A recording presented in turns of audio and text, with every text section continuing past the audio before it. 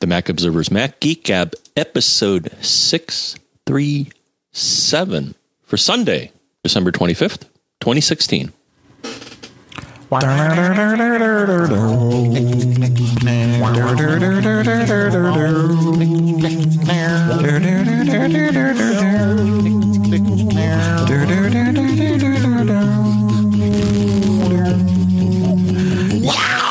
Greetings, folks, and welcome to the Mac Observer's Mac Geek Gab, the show where you send in your questions, your tips, and your cool stuff found, with the goal being for each of us to learn at least 4 new things each and every time we get together. For those of you that celebrate Merry Christmas today, our sponsors for this episode include Power Photos from Fat Cat Software at fatcatsoftware.com/MGG. We'll talk more about that shortly here in Durham, New Hampshire. I'm Dave Hamilton. Here, Fairfield, Connecticut, John F. Braun. How goes it, Mr. Braun? Yeah, it's going. Good. Did you like that alternate intro? Yeah, what was that? Robert Hazelrig made that for us a number of years ago. Gosh. Yeah, so I figured I'd pull it out. We had some weird problems starting the show, and so, you know, I figured we'd go kind of off the beaten path. Merry Christmas, Mr. Braun. Or whatever you celebrate. No. I know you celebrate Christmas, so I'm telling you Merry Christmas. Okay. It's polite to offer something in return. Oh. What do you want? Oh my gosh. All right, let's go to Simon here. All right. We have a bunch of quick tips for you today. So we'll start with a couple of those, and then we've got some questions, and we'll go from there. Simon says, I may have a tip. I always save screenshots and rubbish to the desktop and then each week I need to clean them up. While doing my cleanup this week, I selected several JPEGs and accidentally pressed Command Return. And lo and behold, I got a single pop-up showing all the thumbnails, and all like in one little quick view window, if you will. He says it saved him time arrow keying through them all to see if any of them were needed. Very cool stuff, and I tested and it works. Nice little trick. Did you have any idea you could do this? I love these happy accidents. Yeah, it's good. I like the happy accidents. You all right today, Mr. Braun? You seem a little. Did Santa not bring you what you wanted? I should say we are, as we did last week. We're recording the show on Friday, so technically today is Festivus. While John and I are here, but for you, it's actually whatever day you're listening to it. We'll release it on the 25th because just to keep with our normally scheduled programming. But all good, Mr. Braun? Yeah. I hope I get what I asked for. Good. All right. I hope you did too. All right. Todd has a nice little tip for us. He says, in Photos for Mac, create, and he credits Allison Sheridan at podfeet.com for this, and we'll put a link to her blog post explaining it in the show notes, of course. But he says, in Photos for Mac, create a smart folder to find all the photos that aren't in any album. He says, and why it's useful. I imported a new big batch of photos from my phone. While in the last import zone, I moved a handful of selected photos into albums. Then I wanted to delete the rest. But since photos can be in multiple albums and views, I couldn't figure out how to select only the photos that had not been moved into albums. Alas, a quick Google search found that tip from Allison of the Nozilla Cast. So thank you, Todd, and thank you, Allison, for that. Good stuff. I like little tips like that with photos. I wish it was always that easy to do whatever we need to do with photos, because it's sometimes limited, but that's okay. That's okay. It's all good. Any thoughts on that one, John, before we move on? No, I like those smart albums. Yeah, same. It's good stuff. All right, moving on to Everett, and we hope that we fixed the little static issues that we had, and if we haven't, we're about to find out, because Everett's tip is from Everett. Hello, John, Dave, and sometimes Pilot Pete. I know you guys were talking about in a recent episode Xfinity's free Wi-Fi to the current customers. And I found that their encrypted Wi-Fi network, you don't have to use their profile to log into it. All you need is a current Xfinity username and password, and then it will let you on. It has somehow linked their customer database and sign-ons to its WPA encryption. So I don't know how they're doing that, whether it sends the computer a packet to communicate securely or how exactly it's doing it, but that's how I'm able to get on. And I can tell it to forget the other Xfinity, quote, unsecure networks. Thanks, and I hope you have a great day. I like this tip because I've had far more, security aside, I've had far more success with the secure Xfinity in all caps network than I have with the lowercase Xfinity Wi-Fi or even the cable Wi-Fi network that are also part of that profile. So I like this. So yeah, what they're probably doing is something akin to what I understand Radius logins to do, where you're using a username and password to connect to Wi-Fi instead of just a password. And even some home routers, like higher end home routers, will let you do, specific users, which is nice, especially in like a corporate environment where if you let somebody go, you want to terminate their access to the Wi-Fi, but not everyone else's, and you don't want to have to send around an email with just one password. So I'm sure that Comcast, if they're not using Radius, they're using something else to do all that it's enterprise stuff. In fact, Andy in the chat room, Will Run for Fun, says that is how WPA2 Enterprise works. The credentials are in the profile. So there you go. Thank you. And our chat room, of course, at macgeekgab.com/stream, keeping us accurate and up to date. Very much appreciated. Good stuff. Finally, a tip from Gray today, because why not? He says, you may have already learned this, but it is possible to sign into iCloud on an iOS device. He says the MacMost video podcast on November 9th shows the page brought up in Safari and iOS can be bypassed. So when you launch, when you go to iCloud.com on your iPhone, you just get a page that says, go to the settings app to set it up, open Find My iPhone or open Find My Friends. And then you can check your activation lock status too, but you can't actually hit the iCloud web interface. You're sort of directed away from that. But if you touch the action icon and slide your choices to the left, the last one is Request Desktop Site. Touch that and voila, as they say in French class, you can then access the inbox to mark calendar spam as spam right from your iPhone. And that's a handy little thing, not just for iCloud, although obviously it serves a great purpose there. But for just about anything, you can go and request the desktop version of the site if the mobile version is not to your liking. So thanks very much for that, Gray. Good stuff. Any thoughts on that, John? Nice. I think so. Huh. Yeah, I got a special little page here. Huh. Yeah, it's good stuff. All right, John. Moving on to Larry. He says, I received an email from Dropbox regarding the public folder and how it will be permanently eliminated. He says this was a big part of his workflow as a Dropbox Pro customer. And he's right. The public folder has been going away in stages, or at least the old functionality of the public folder has been going away in stages. He says, he runs a company selling things, and he says, I have a link that they can click to and read charts, which show all the things that he needs them to see. He says, and he just puts a link in his email. And the nice part is when they click this link, they're going to a file that's hosted on his Dropbox public folder. And he just gets, they get, in this case, the raw PDF right there in their web browser. When Dropbox took the public folder away from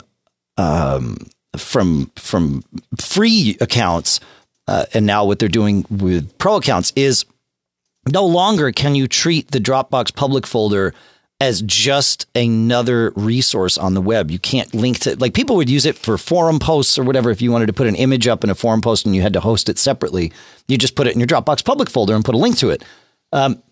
no longer does it work that way. Now, when you go and visit something in your Dropbox public folder or any folder where you share a public link to the document, you get it framed within a Dropbox website. So you can't just embed these things. Now, for Larry's usage, it might still work because he's just showing people a PDF. So instead of them linking to just the raw PDF, now they would see the PDF kind of in Dropbox's own PDF viewer interface. So it might still work for you. But if that doesn't work for you, either for Larry or for any of you, there are alternatives. Now, they aren't free, but neither is the current implementation of Dropbox's public folder. You have to pay for that. So I would look at, honestly, I would look at an Amazon S3 account. They're very inexpensive, especially for what we're talking about here, low bandwidth stuff. I mean, we're talking, dollars per month, maybe even dollars per year, depending on how much you use. So I think that's a place I would go with this. But I'm curious, John, have you gone through any of this? I just right-clicked on one of the files I have in my public folder and pasted it in my browser, and it was a JPEG, and it brought up the JPEG. So is it a JPEG in your in a Dropbox frame, or is it just the raw JPEG? It's just raw JPEG. All right. Well, that's going away. You don't get to do that anymore, right? Yeah. So you will start getting it in frames. But I believe there's a little bit of time. I think it's at some point in 2017 where that goes away. But so Amazon S3 might be the and you might even be able to get away with a free Amazon S3 account at least for a year, depending on the amount of bandwidth that you're going to use and storage. But very, very inexpensive way to go. And I think we can trust that Amazon's going to be around for a little while. I mean, you never know. But I don't know. I think it's fair to say. Any other thoughts on alternatives for this, John? I know you use a bunch of different cloud services, so I'm just curious if you've seen this available elsewhere. Yeah, I'll peruse my. I got a OneDrive account, Google Drive, Dropbox. I think that's about it. All right. Well, iCloud Drive, of course. Though I don't believe they offer any. No, they don't. Public functionality. Well, they do, but just not to solve Larry's problem. Yeah. All right. Cool. Moving on to Phil. Phil asks, I was a longtime user of ProXPN and now am trying a free TunnelBear account. I also see there are a lot of browser plugins that offer a VPN just within the browser. Chrome has a .vpn plugin, as does Opera's developer version. What's the biggest difference from these? He says, from what I can see, the first two allow that anything that you do to be anonymous, and the ones in the browser only allow the content in the browser to be tunneled through the VPN. And that's exactly right, Phil. With a system-wide VPN like ProXPN or TunnelBear, or even one that you set up on your own, or a corporate VPN or anything like that, as long as it's system-wide, you are going to you have the choice, actually. When you set up a VPN in system preferences in network, you can tell it whether or not you want, if you go into the advanced section, you can say send all traffic over VPN connection. If you check that, then it does exactly what you would expect. All of your traffic is tunneled through the VPN. If you don't check it, then only traffic to the network segment that matches the IP subnet of the VPN will be sent there. And that can be handy too. If, for example, you need VPN access in order to get to your company's database or something like that. But, you're working in an otherwise trusted environment, right? Let's say you're at your home and you trust it there, or even a second location of the company. Then you just need to tunnel through to this other one to get to a resource that can make things a little more efficient. That way you're not tunneling all your traffic through the VPN. But for security and privacy, you would want to check that box in most cases and do it. You got the noisy chair today, John. With an in-browser VPN, That's a little bit different. As you noted, it just puts the traffic inside the browser across. And unfortunately, there's no in-browser VPN plugin for Safari that I found, or extension, I should say. But in Chrome, you can find .vpn and you can find some others.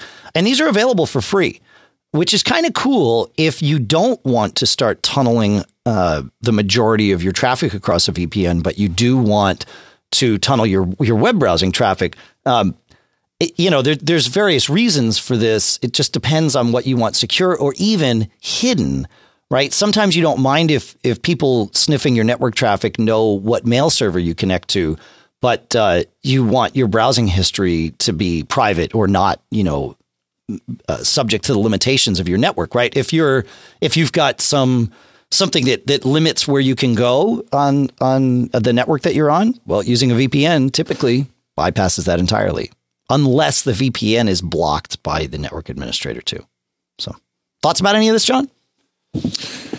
I used something a long time ago, Juniper, and I think it was a Java plugin or some sort of browser plugin. Huh. But the point you bring up is good too, is that I do remember, and also I use the Cisco product sometime. It gets kind of interesting if you want to access both VPN resources and local resources. I actually remember this from the Cisco VPN software. There was actually a checkbox where you could say allow access to local resources as well. Sure. I think the default was no, but say you wanted to access your corporate network, but print something on your printer, you would have to dig into the software and find that setting to allow that scenario. Right. Cool. Yeah, VPN can be a handy thing. I always tend to keep one going or ready to go, not just for security, but mostly for when I need, like when I'm on some network that's just getting in my way. And then it's like, you know what, let me just turn on the VPN and tunnel out of here and I'm good to go. And I've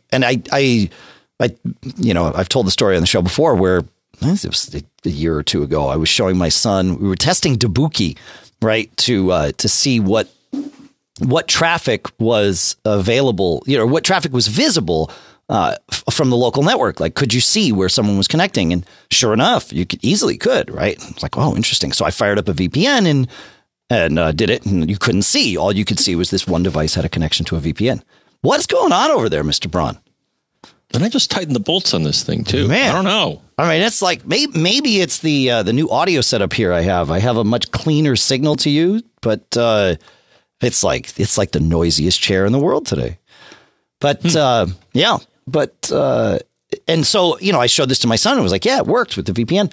And then he came home from school the next day and said, hey, can you set me up with a VPN account here at the house? I'm like, yeah, of course. He said, yeah, because they don't let us get on like Instagram or anything like that. They block all that with the school network. He says, but I'm pretty sure with the VPN, they couldn't block that. I'm like, yeah, you're absolutely right, kiddo. Sure enough, works great. So, and actually, my kids aren't alone. A lot of the kids at school use VPN like Tunnel Bear or something like that to get around and do the stuff. Like, yep, I would, and I think that's that's good for the kids to think about it. It's good stuff. Anyway, that's what I got. You got anything else on this, John? No, not really. Okay. We've had quite a bit of VPN talk. Yeah. But this was a little bit different. I honestly had never thought about it as a browser plugin before, but it works. I tried it. I tried that .vpn plugin in Chrome, and it worked great, really well. It's good stuff. You ready for me to talk about our sponsor, John? Absolutely. May I? Awesome. You may. Our sponsor for this episode, and there's just one for our Christmas episode here, so we get to take a little time with them, is Fat Cat Software at fatcatsoftware.com/MGG. The folks at Fat Cat have been making software to enhance Apple's photo management offerings for years. And their current product, called Power Photos, is the toolbox you need if you use Photos on your Mac. Previously, they made iPhoto Library Manager for iPhoto. Same general concept. Photos is great. It lets you manage your things. It's totally tied in with the system. There's a lot of reasons to use it. One of the reasons against using it is that its functionality sort of hits a wall at times. That's where Power Photos comes in. It allows you to do things that Photos just doesn't. And yet you still get to have all your, it's a cake and eat it too scenario is exactly what it is. So you can merge multiple photos libraries together. You can eliminate duplicate photos. You can use it to not just merge multiple libraries, but manage multiple libraries. It has its own photo browser, so you can do searching. You can do list view of your photos, copy photos back and forth between two different libraries. You can split up one library into pieces. So if you get to the point, it's the end of the year, and you're like, hey, you know what? I've got photos in my library going all the way back to, 2000. I don't want to have all of this on one computer. Maybe you're on an older Mac and it's getting a little slower. Chop up the library. Say, okay, let's cut it off. Let's say I've got one library that goes up through 2011, and then I'll have one 2012 through 2016. Okay, great. And you can do that, and then you can just bounce between them. It's easy. Very, very easy. And Photos will allow you to open different libraries just by holding the Option key. Power Photos lets you create those alternate libraries and manage the photos that you want to move between the two. That's something that Photos simply will not do. Really makes that life super, super easy. Here's the bonus. If you still happen to have an older machine with iPhoto, you probably still want iPhoto Library Manager. The good news is when you buy Power Photos, it's a bundle license. You get both. That's how it works. Even better, coupon code MGG saves you 20% off the purchase of that bundle license. So go to fatcatsoftware.com/MGG. That lets them know that we sent you. And then when you're ready to buy, coupon code MGG saves you 20%. So you got to check it out. Our thanks to the folks at Fat Cat Software and Power Photos for sponsoring this episode. All right, John, let's go to Douglas. Let's do this here. Douglas says, I have a question on Bluetooth earbuds. It's timely, given all the attention to AirPods and the like, John.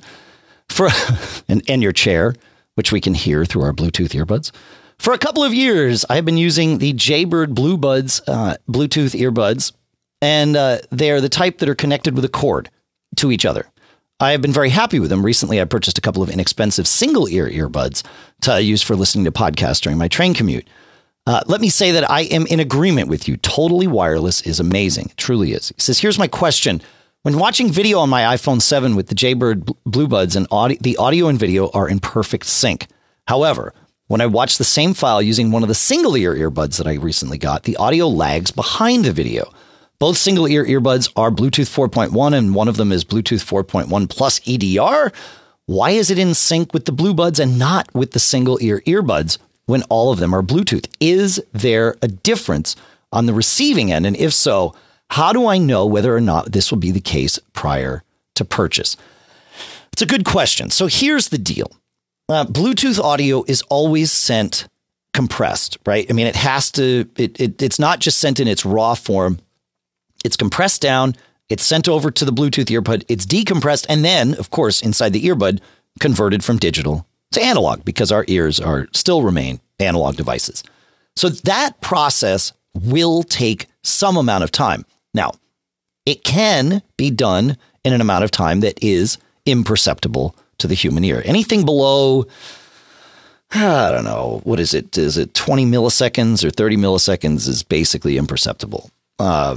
And certainly in terms of sync between audio and video, that's going to work out just fine.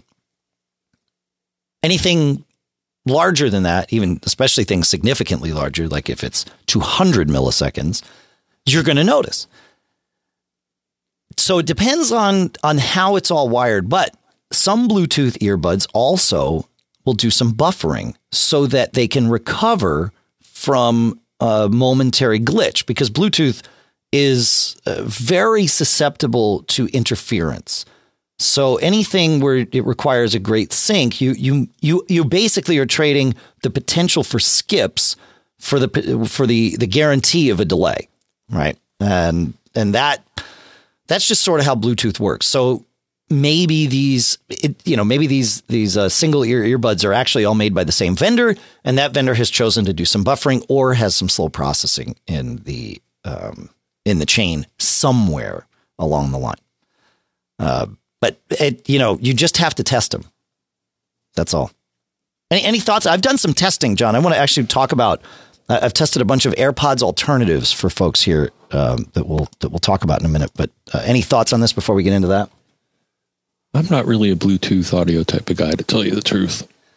I would say that in 2017, I mean, we've seen it really. 2016 has been the year of wireless, truly wireless, cordless earbuds.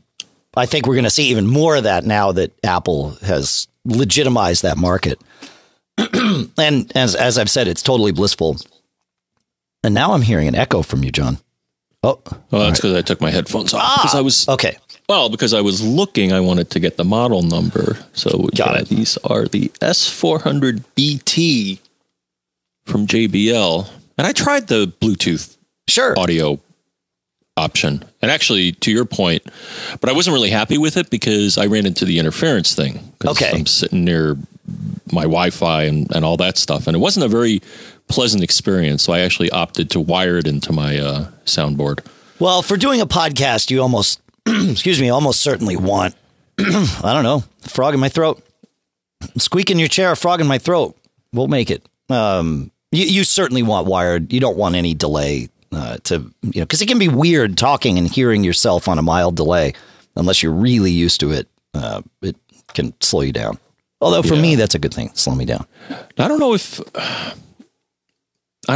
the, well, you asked a question about EDR. I don't know if that has anything to do with the delay. EDR is enhanced data rate.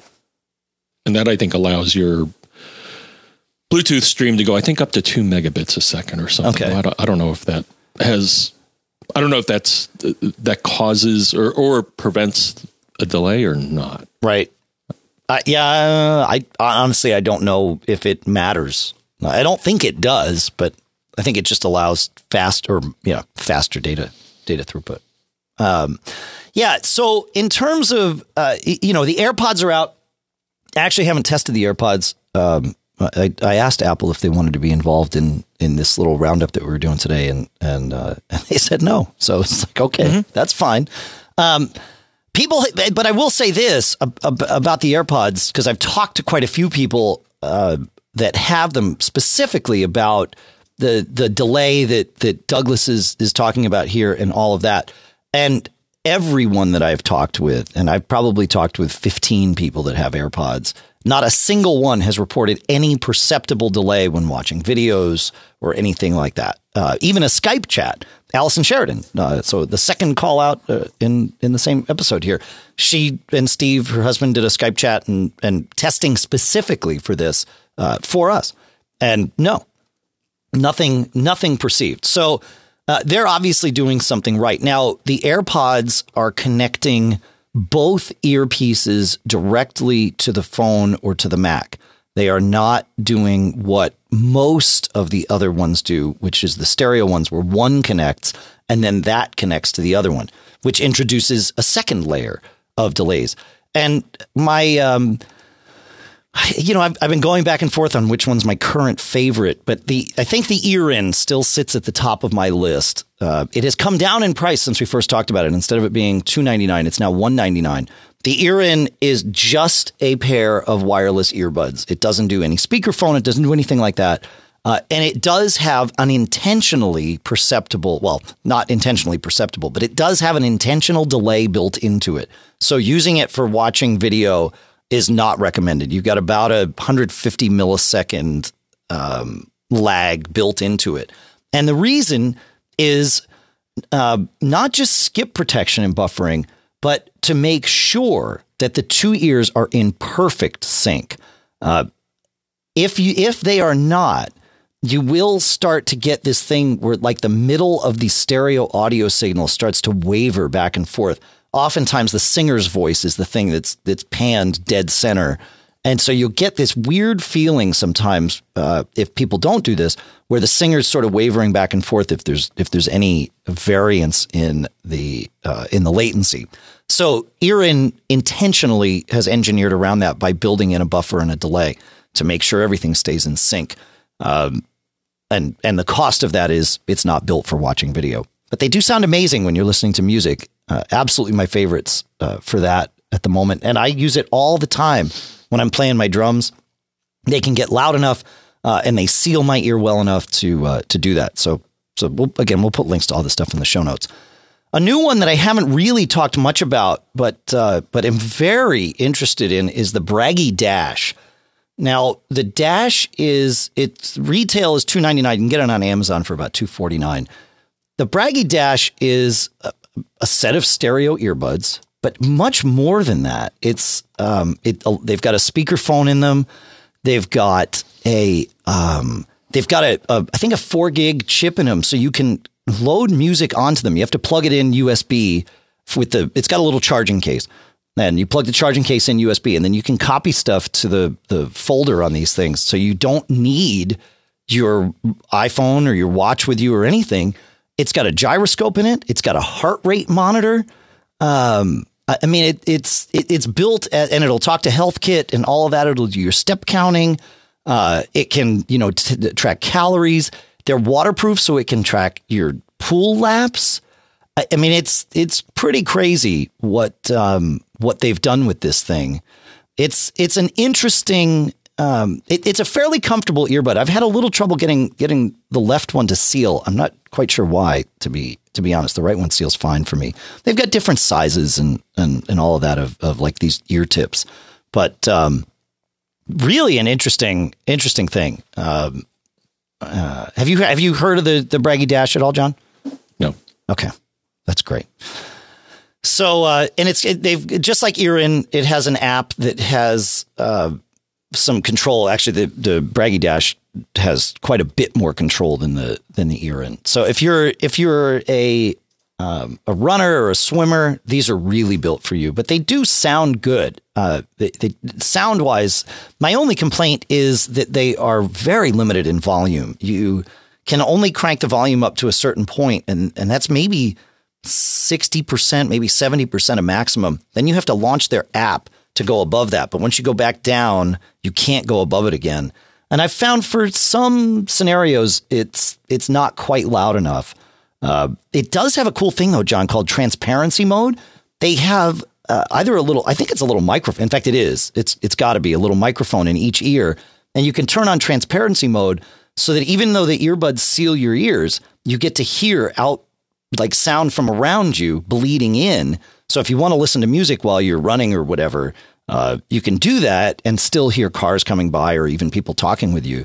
And you can configure it so that it turns this on and off when you pause your music. So you can be kind of in isolated world while you're listening to music, perhaps on a plane.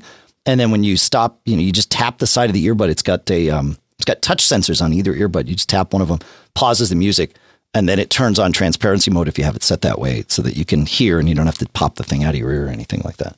It's pretty cool what they're doing with it. They've got so they call that the Dash. They've got something coming out soon. I think you can pre-order it. It's called the Headphone, and it's kind of the same concept, but it's not waterproof. It doesn't have the internal storage. It doesn't have a lot of that stuff. But I think it's $149 is their price on that. So anyway, it's something to think about. And then two others, I've mentioned them on the show before, along with the Earyn, which is why I won't spend a whole lot of time on them. But I have gotten the opportunity to test the two that were mentioned by you folks: the Smart Omi Boots and the Rokin BitCharge. The Boots are the least expensive that I've tested at $76. They have no charging case. I mean, they have a case that charges, but it has no battery in it. So you just have to plug in either to your computer or you could plug into an external battery. But no built-in portable way of charging. But that helps bring the cost down. And they sound okay. Though the Braggies have no perceptible lag when listening to music and watching videos. So that's a good sign with those. The Smart Omi boots do have a little bit of lag with the video, and they do it for the same reason to make sure that the music listening is dead center. Audio quality wise, the Smart Omi boots are probably the worst of the four, but it's not terrible. If you're not a maniac about audio quality like me, you might not even notice. So definitely worth considering, and fairly comfortable. They kind of just fit in the ear and they're good. And then the Roken BitCharge for $129 does have a battery built in, no perceptible delay, decent audio quality. Again, not audiophile level, but and not on par with the Dash or the Earrin, but decent audio quality. So we'll put links to all those things in the show notes. So if you didn't get AirPods for your holiday gifting, if you didn't find them under the Christmas tree or wherever that was, or you're just not interested in the AirPods for whatever reason, you got some other options here. So there you go. Any thoughts on this, John? No, I may check out those headphones. Which headphones? That you mentioned. Didn't you mention that Braggy is going to do some headphones? Oh, yeah, Braggy's doing. Yeah, that's right. They call it the headphone. That's right. Yeah, the headphones. Right. No, the headphone.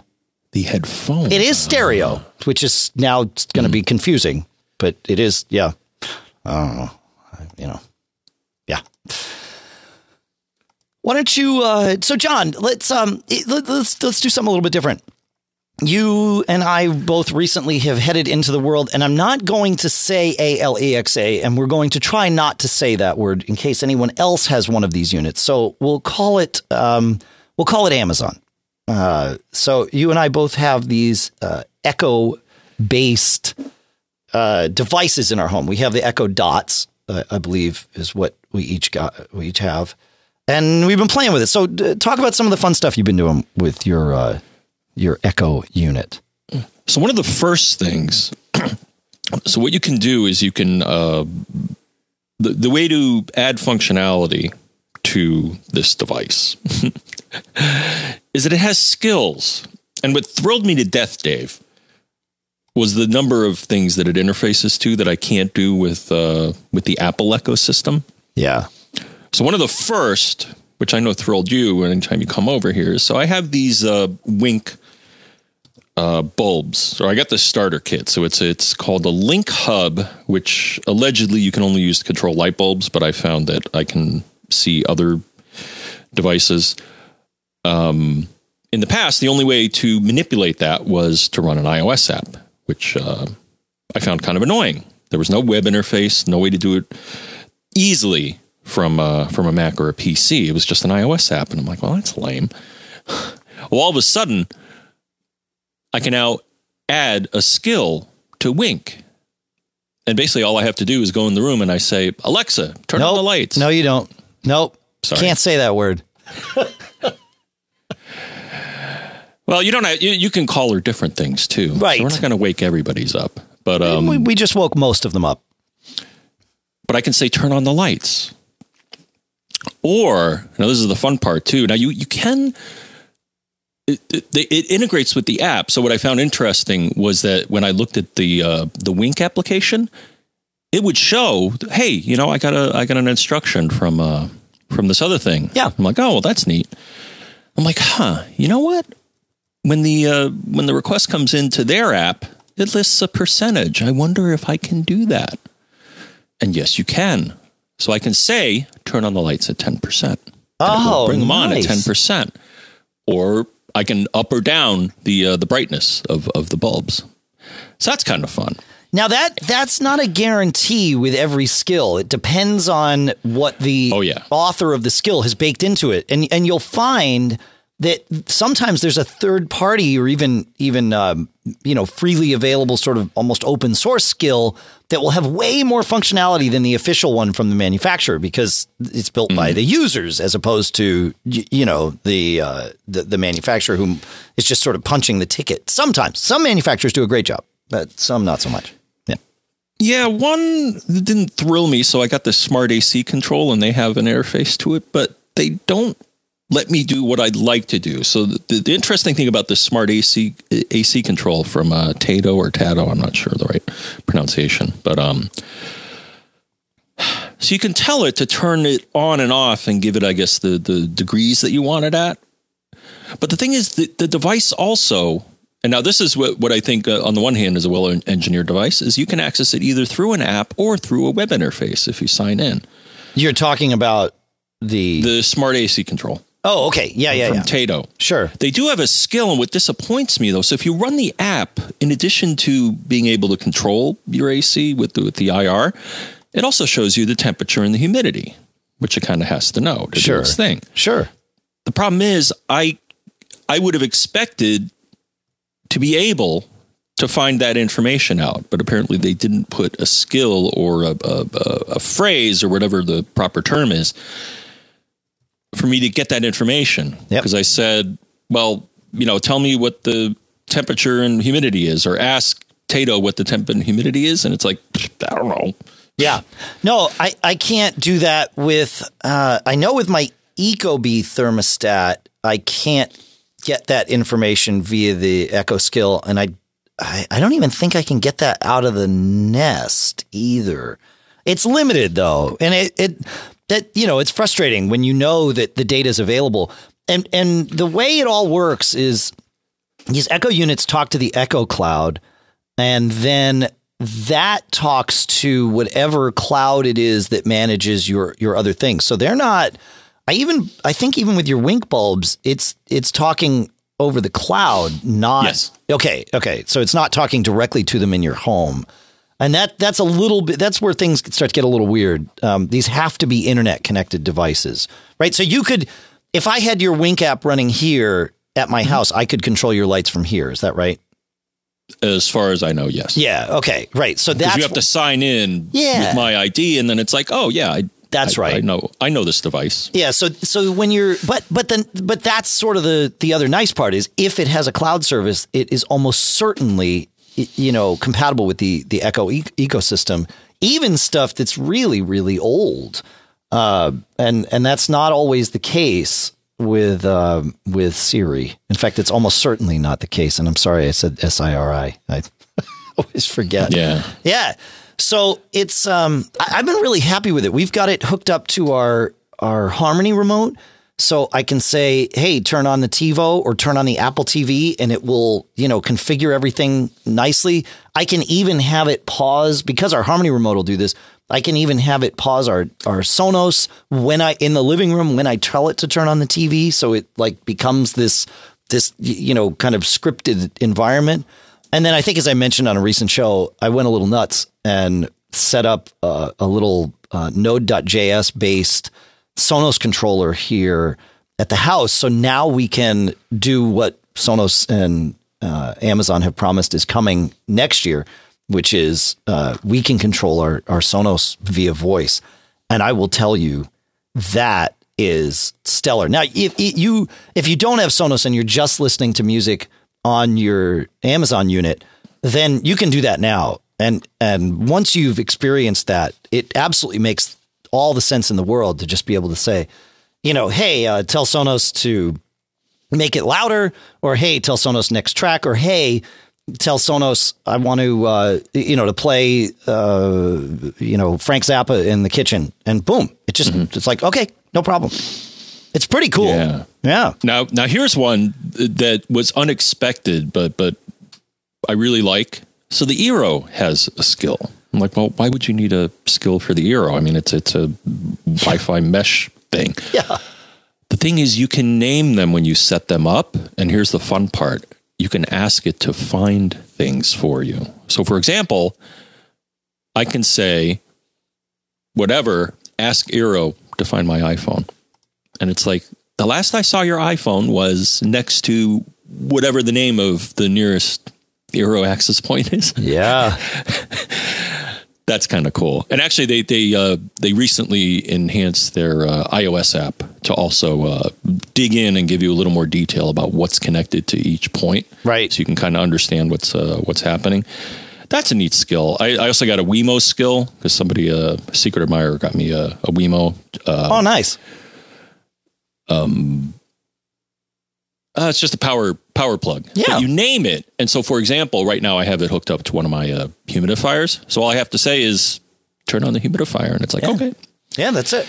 I think we're just gonna say hey. We're not gonna say a name, Hey. and that's how we're gonna do it in the show. So hey, turn on the humidifier, because you can do that with. I mean, you can't. You have to say the name, but that way we're not triggering anything. Here's the thing. Right now, and again, depending on when you listen, these prices might change. But the Echo Dot is normally only $50 from Amazon. Right now, it's only $40. So, for $40, this is kind of when I got one for me a couple of months ago, it was just like, well, it's $40. I'll play with it. And instantly I was hooked.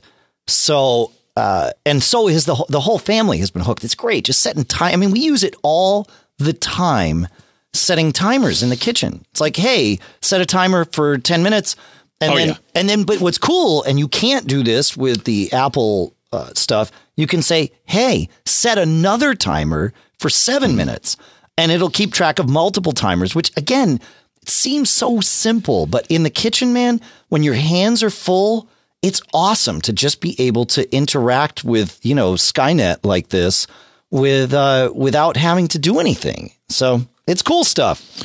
I will say having an Echo unit has made me use Apple's stuff in my phone more, especially when I'm driving. I'm more used to just interacting via voice. So in the car, I'll say, hey, read me my messages or whatever, and then it does, and that process tends to work fairly well. So that's cool stuff. We'd love weirdness. Go ahead. Yeah. I mean, the only weirdness I've run into is a couple of times. So I have it in the same what I call my entertainment center.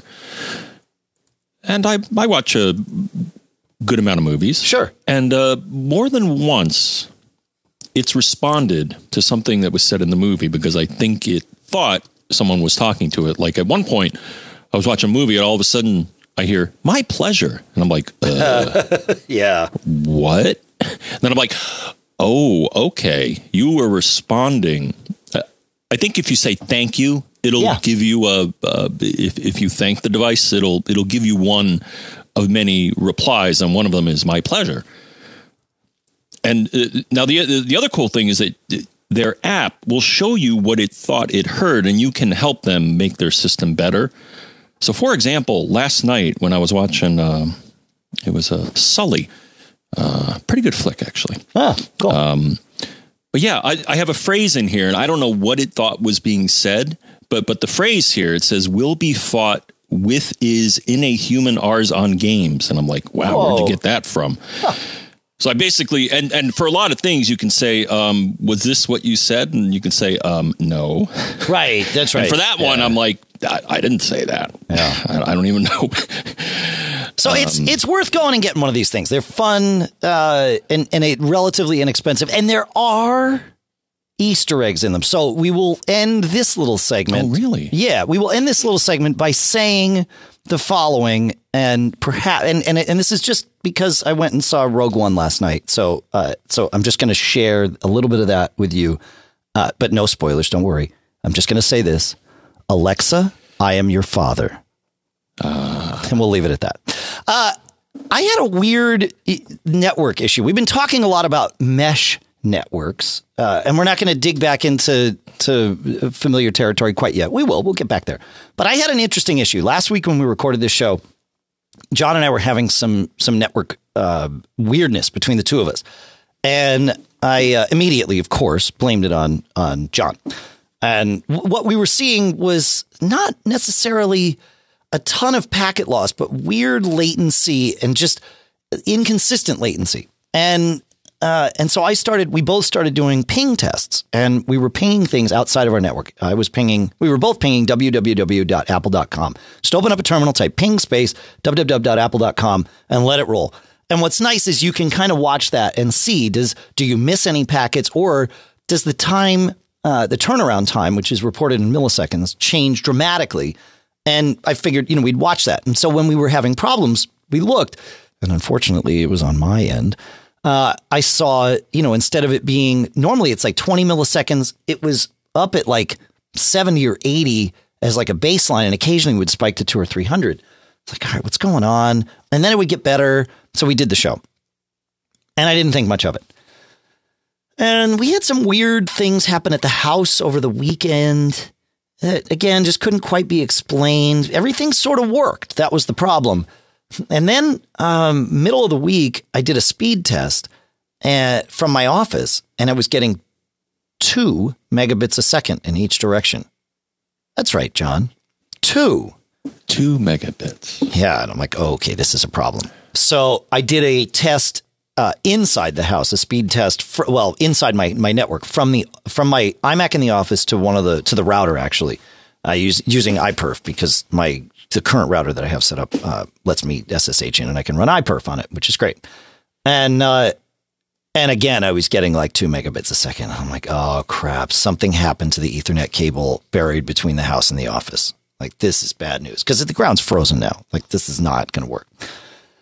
And so I did a test up to the studio here to make sure that within the office, everything was fine. It wasn't just the Ethernet cable on my computer. Yep. That was, full gigabit speed, 980 something megabits. Okay. And then I thought, wait a minute. No, let me do a test to the point of entry in the house. And I got 900 megabits to there. Like, okay, sweet. The buried cable is good. And I isolated it down to, basically something behind the TV in our master bedroom, which is sort of one of the hub points in my home. And I knew that from there, between there and the run that goes to the router, which is clear in the other end of the house, which is over Mocha, that's where the problem was. So I thought, all right, maybe my Mocha adapters need to be reset. So I reset them. Nope, same problem. I dug around and I found it. I found an Ethernet cable, the one plugged into my Mocha adapter, between the Mocha adapter and the switch, had been chewed. We have a new cat, new to us cat. They tell us she's about 3 years old. She acts like a kitten. She looks like a kitten. I think she's a kitten. They say she's 3 years old. They're lying. But anyway, she's been chewing all kinds of cables. It's been our nightmare for the last couple of months. We've completely depleted our supply of lightning cables and all of that. But so I was like, okay, great. And I'm like, man, so I swapped out the cable, problem instantly solved. Okay, great.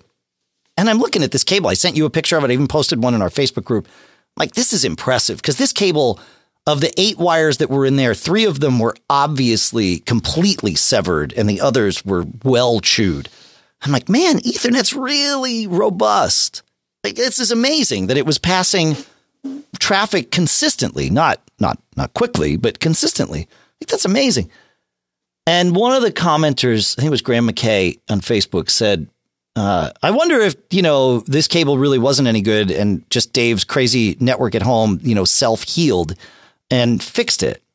And at first I was going to reply and say, haha, that's awesome. And then I thought about it. I'm like, you know what? He's totally right. Because I've had a mesh network in my house for years. And that mesh network is Sonos. The way Sonos works, when you don't have it just connected to your Wi-Fi, when you have it create its own mesh, which was the only way to do it for a long time, so that's how I still have it, it creates its own mesh. Now, that mesh is only officially built to be used to transmit data for the Sonos devices to each other. But it is built using standard network protocols, and specifically one called Spanning Tree Protocol, STP. And what STP does is it makes sure that when 2 devices are connected via 2 different paths, that there is no loop. And the way it does that is it sends packets, STP packets, out all the ports. And it waits, and they kind of hold an election about who's going to be the master. And then everybody reports back to the master. This all happens automatically. It's great. Everybody reports back to the master. Here's how long, here's the quality. And it's basically, ping times, but there's some other things they look at, I think. And they say, okay, what's the best path for me to get, to you? And then what's the best path for you to get to point C and all of this? And they hold these elections, and then they block everything except STP packets on the deprioritized ports. And that way, no loop happens, right? So if you've got, A connected to B and B connected to C and C connected to A, they'll hold an election to make sure that C is not getting traffic from both A and B, right? It's all going to go the right way. And because I have 2 Sonos devices plugged into Ethernet, STP is a very important part of my network.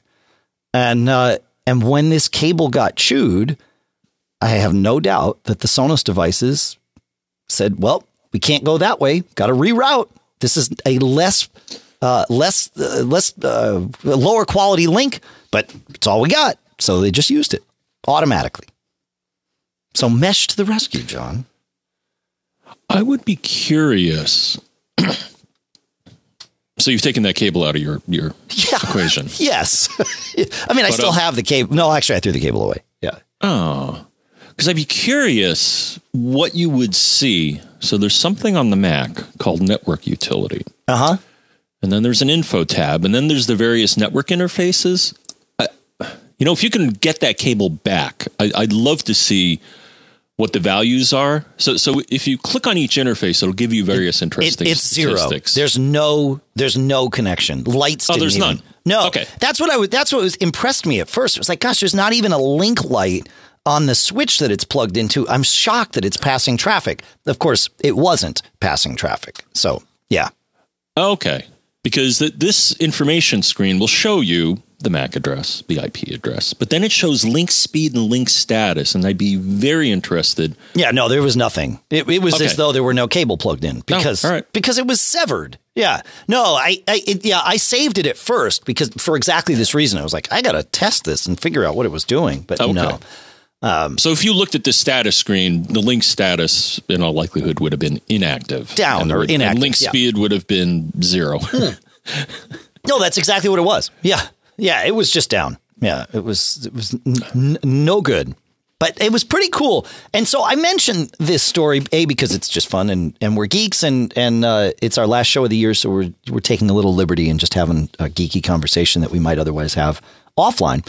And but many, not all, but many smart switches and even some routers, you'll see a lot of Netgear routers have an option in their advanced settings for enable or disable spanning tree protocol.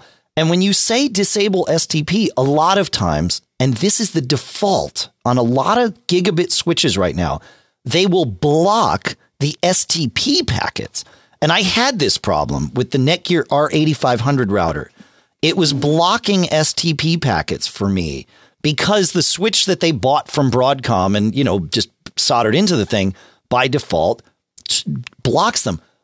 I can't even fathom why you would want to block STP packets, but not everything else. I guess it is sort of chatty because it's constantly sending out this stream of packets, but having those blocked, the problem is it doesn't get there. So spanning tree protocol doesn't know that there's a link. It assumes there's no link if its packets don't get there. And then it creates awful loops. And I was having a major problem because my Sonos system was causing a loop. And I finally figured out how to turn it on in the switch. And I think now it might even be on by default because I yelled at Netgear. But I mention this because it might be one of those things I would advise turn it on every time because you might intentionally create a loop as a backup.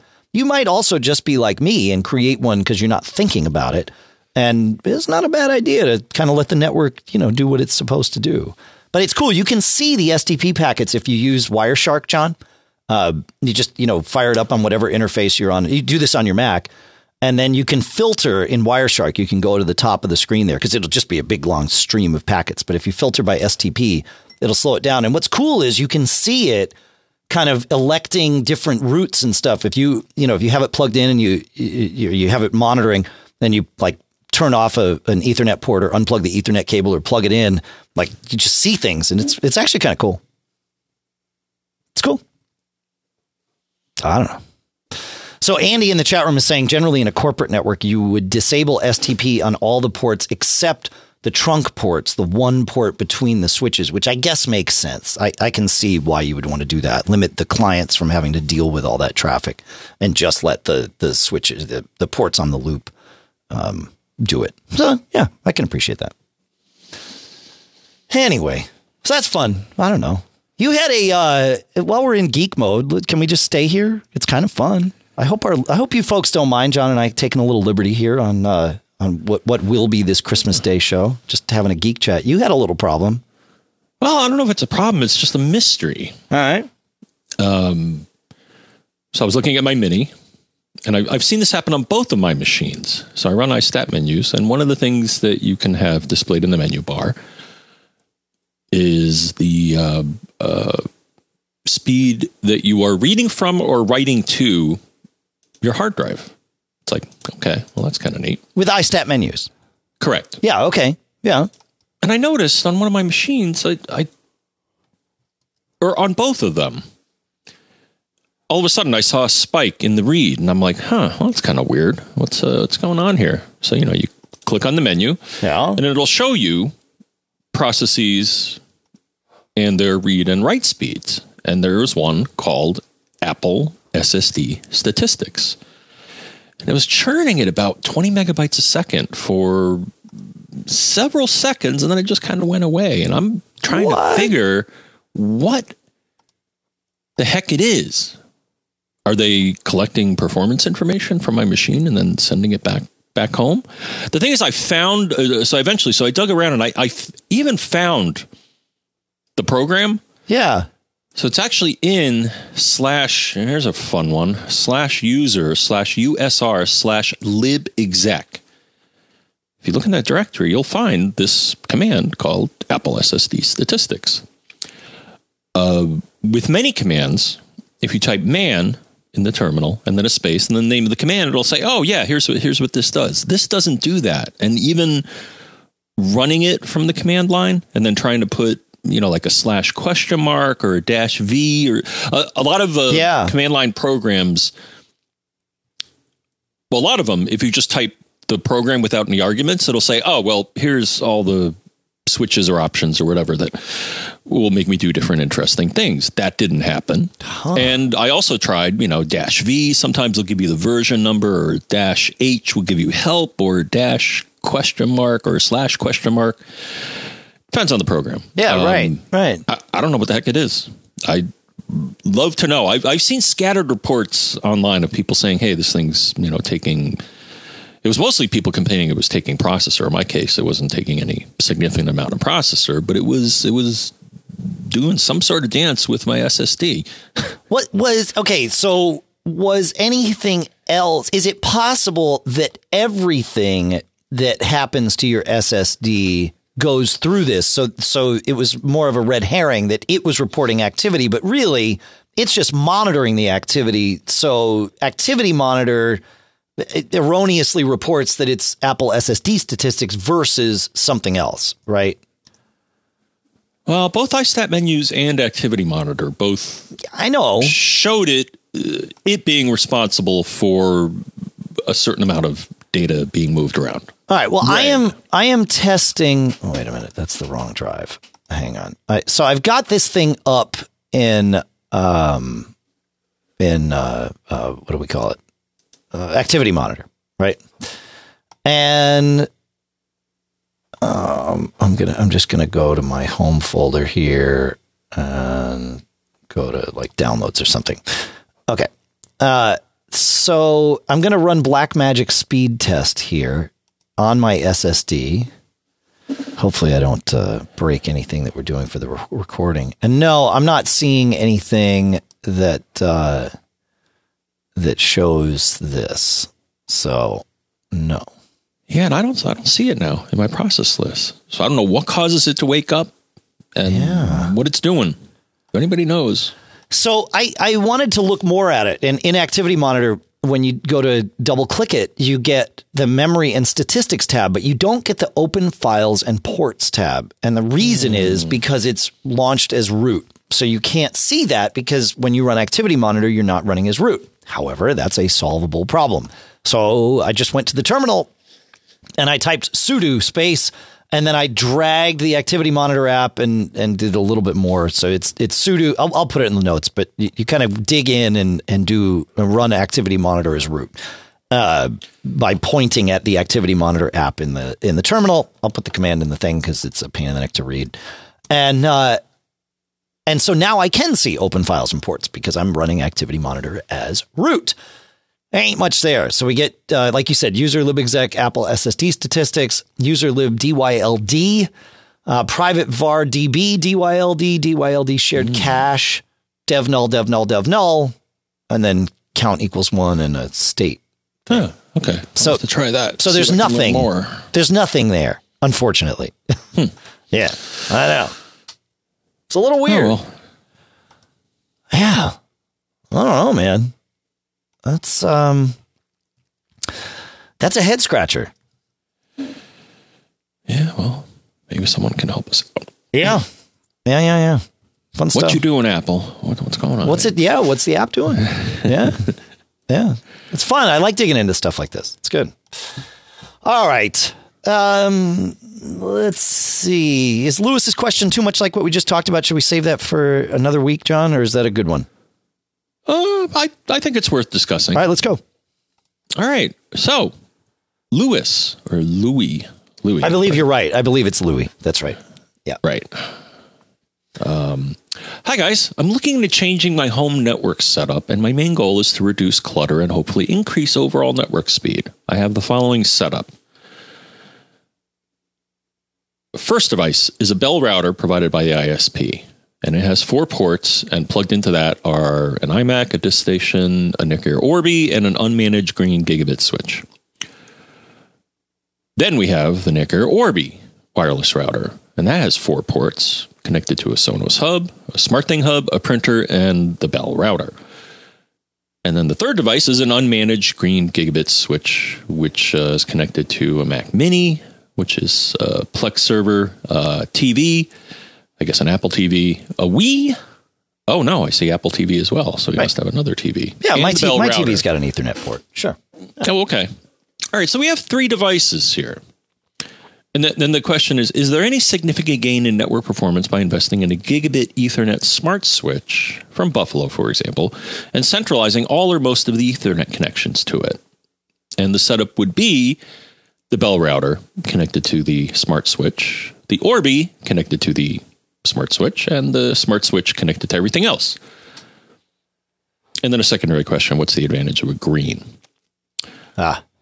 So right. I want to say one thing before we get into this. I am assuming that in this scenario, the Orbi is not set up as a router and instead is set up just as a bridge mode device that is creating wireless.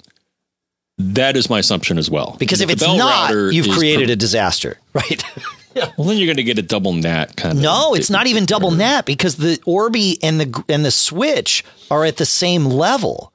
Right. So I don't know what you would get. Yeah, it would be at best it would be double NAT, but I don't think that's the case. It sounds like the Bell router is the router and the Orbi is in bridge mode. He just didn't mention that. It came up as a red flag for me. So we are going to assume that the Bell router is the only thing acting as a router here, and for the sake of our conversation. Right.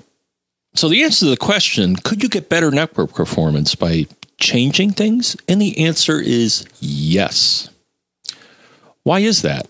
Well, I'll use the one that I have as an example here, Dave. So I have the TP-Link TL-SG108E, which is a dandy little 8-port gigabit. They call it a smart switch. Sure.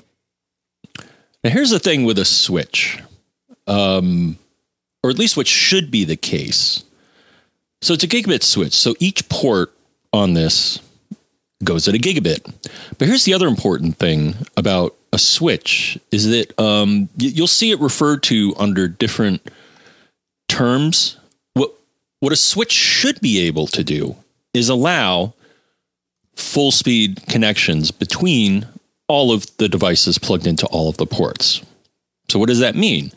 Well, at least in the case of this one here, if you look at the specifications for it, it'll say, oh, well, my switching capacity is 16 gigabits per second. Well, how do we come up with that number? Well, I'll tell you how. There's 8 ports on it.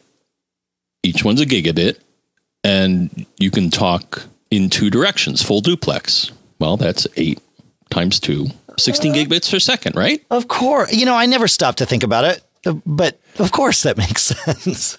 Yeah. Now, the thing is, any switch I suppose it's possible to design a switch that doesn't have a backplane that can handle the full bandwidth, and in which case I wouldn't buy it. Although the chances that you're going to be using full bandwidth on a switch are pretty slim. It like you said, it shows that they've cut a corner. What other corners did they cut that we don't know about? Is kind of the question I would ask.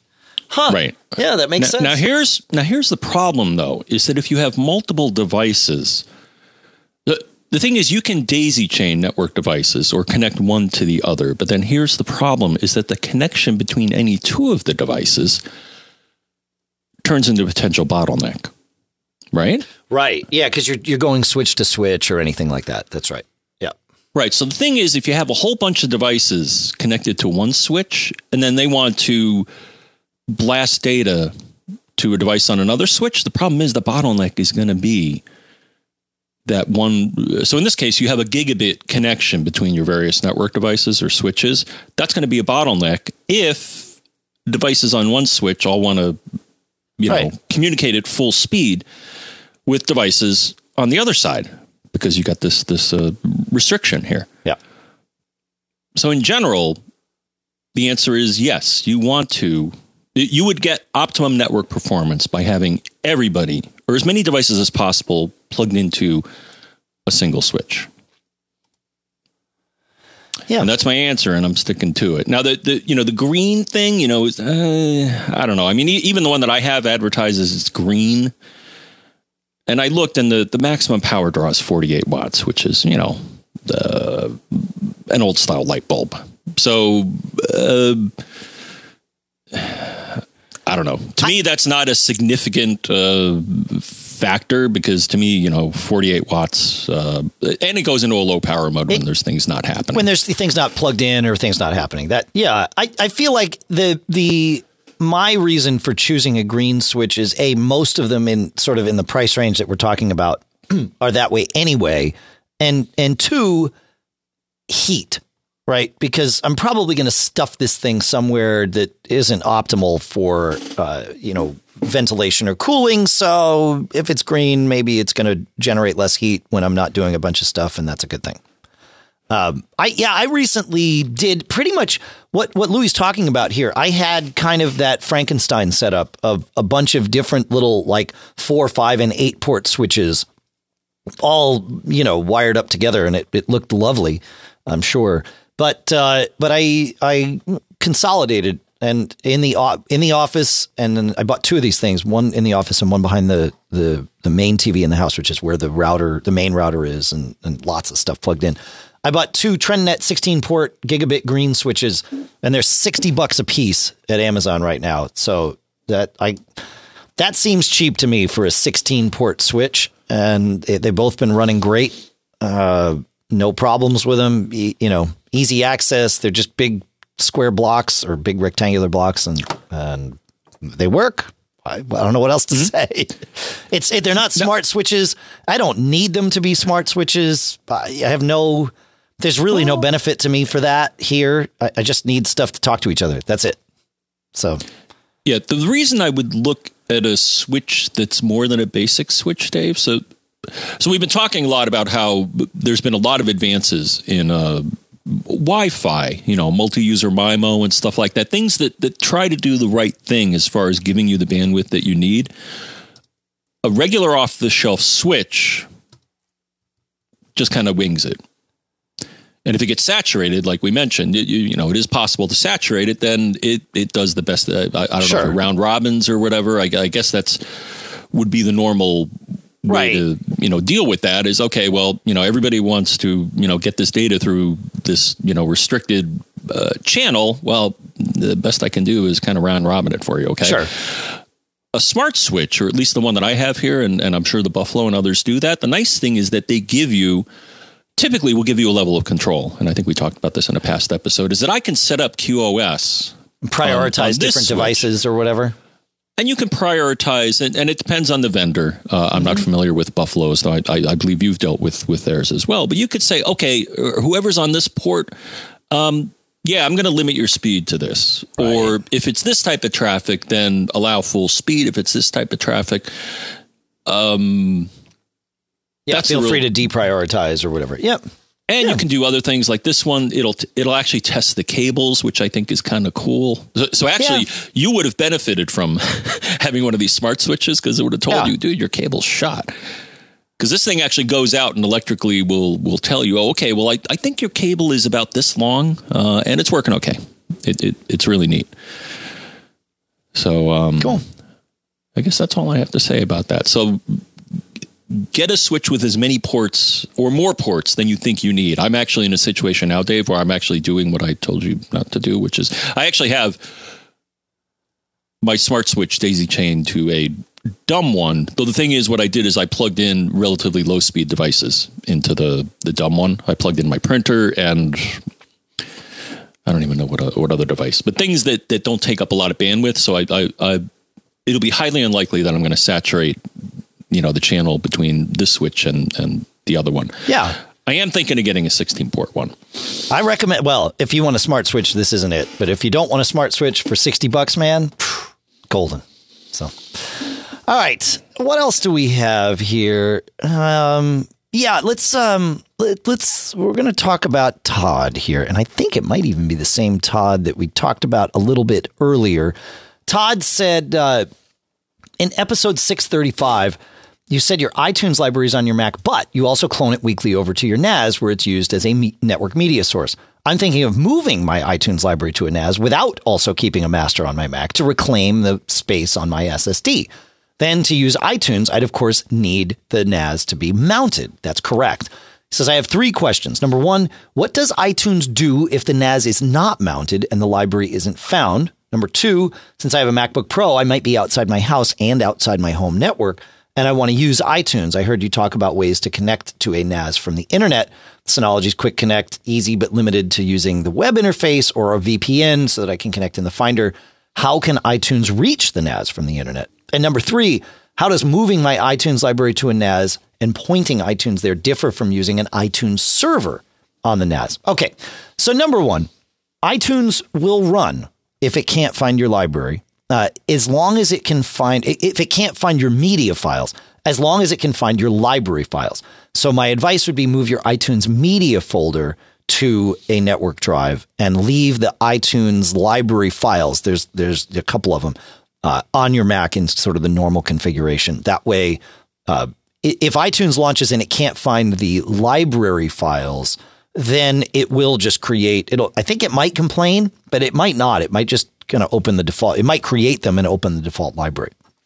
So definitely do that. For connecting from outside of the house, connecting through the web interface is not going to do it because you effectively need the Finder to be able to see this stuff in order for iTunes to also see it. So you'd need to use a VPN to connect through. This starts to enter into what I would call non-optimal territory, for sure. And then but we'll talk about that in a minute. And the difference between having your iTunes library, iTunes pointing to your library on the NAS, and having an iTunes server on the NAS is control. When your NAS publishes its library as an iTunes library, you can play music from it and you can see playlists and all of that stuff, but you can't control it. You can't do anything about it. You're just seeing it as a shared library. So it's one-way access. Whereas if you store your library there, it's just like you store it locally, except it's over there. And now you have two-way access. I would not recommend doing this with a portable computer that you're going to try and access from outside, or where you're going to try and access this library from outside the house. I think you're going to wind up in a world of hurt. And using Apple Music, although I know that now we're talking about a $10 a month, $120 a year expense, is built for you to do exactly this, because now all your music is stored on the cloud, and you don't need to you don't need to store copies locally on your Mac. And so that's kind of where I would go with this. Trying to connect, and if it's only going to happen once or twice a year where you're going to try and connect to your iTunes library from outside the house, yeah, no problem. But if it's during the year, if it's every day or that kind of thing, no, I wouldn't do it. You're making all kinds of noise over there, John. What do you have to say? Nothing. I don't know why you're picking up all this noise today. Dude, you're like humming and huffing and chair moving and it's all kinds of stuff. Any thoughts on this? No. Okay. No, I pretty much, stream my music just in the house. Don't really. If I had to do it, yeah, I probably would. There's various things. Audio Station, I guess, is one. At least in the Synology case, I think they offer an iTunes server, and if you wanted to, you could VPN in and do all that great stuff. But yeah, you brought up some good cautions there about how you could get into a non-optimal world. Yeah, definitely non-optimal. That's yeah. All right. Let's see. Do we have time for one more? Yeah, sure. Quickly. Because this has kind of become a little bit of the, networky-ish show. So we'll talk about Brian's question very quickly. He says, he just bought an Eero. He says, I currently have an Airport Extreme at one corner of my house with Powerline connecting it to an Airport Express in the middle. I've been considering replacing them with an Eero system. I'll also be adding a Synology DS1515 Plus to my equipment and putting it in my office on the second story. Both airports are on the first floor. Since I don't have Ethernet cable in the walls and Powerline is speed limited, would placing an Eero in my office about 20 feet away from the Fios entry point and connecting the Synology to its Ethernet port instead of Powerline be a practical alternative speed-wise? The initial Eero is in the bedroom, and I'd like to avoid putting the Synology in the bedroom because of noise. Our Ethernet is 25 plus, or our internet is 25 plus megabits up and down in a Fios system installed by Verizon. Okay, so the short version is, yeah, this should work just fine. And you would do exactly what you talked about. You'd set up the Eeros in their normal wireless mesh and then plug the Synology into one of the two Ethernet ports on kind of the remote Eero there. And it would be on the network. And yes, that would work. There are lots of people doing that. I actually have my brother set up on a system where he's doing something similar. It works just fine. But because you have the Powerline adapters, I would test it. I would use iPerf on your Mac, and we'll link to an article that shows you how to do that.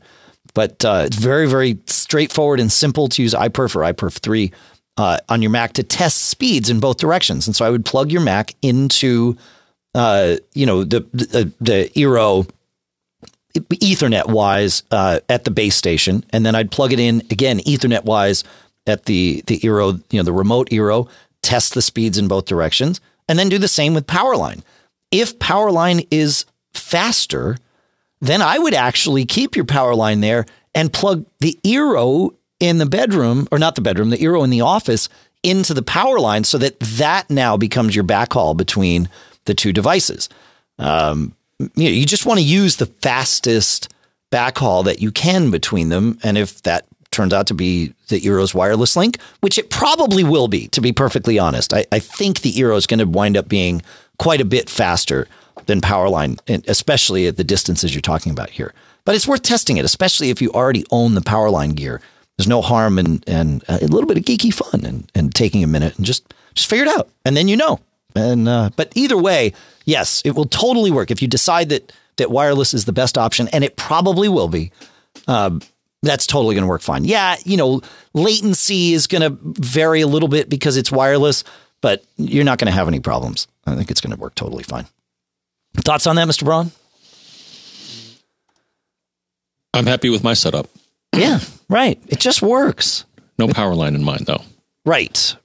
Yeah. Just 3 Eeros, a couple of wireless audio destinations, and they all work great. Good. Cool. All right, folks. We hope that you've had a fun time here with us. We hope that you had a Merry Christmas or a Happy Hanukkah or whatever it is that you celebrate or don't celebrate. I hope you had a great Sunday, really, is what it all comes down to, and a great week in between as well. Feedback at MacGeekGab.com is where you can find us, and we would love to hear from you. Right, and after you get done with your feats of strength, you can write to feedback at MacGeekGab.com. That's right. Feedback at MacGeekGab.com, unless you're a premium subscriber, and then premium at MacGeekGab.com is where you can find us, and we do prioritize those. Premium listeners that were featured in this show are Brian, most recently, Todd, Louis, Douglas, who brought us down the Bluetooth rabbit hole, Larry, Gray, and I believe that's, and you right there. Thank you so much to all of you. Everybody in the chat room too at MacGeekGab.com/stream. Thanks to everyone. Really, it means a ton to have you as listeners. This is our last episode of the year because the next one will be released on January 1st. Yes, we'll be recording it ahead of time. Same kind of schedule, but released on January 1st. So send us your stuff. But we're paying attention all week and looking forward to hearing from you about all that stuff. John, thank you for another fun year doing Mac Geek Gab. It's a true privilege. No, thank you. See? Thanks to Cashfly, CACHEFLY.com, for providing all the bandwidth to get the show from us to you. Thanks to all our sponsors, especially Fat Cat Software, who sponsored this episode at fatcatsoftware.com/MGG. Gazelle at gazelle.com. Smile at smilesoftware.com. Squarespace at squarespace.com/MGG. Otherworld Computing at macsales.com. Barebones Software at barebones.com. And Casper at casper.com. John, we started this show in a non-traditional way with our odd intro.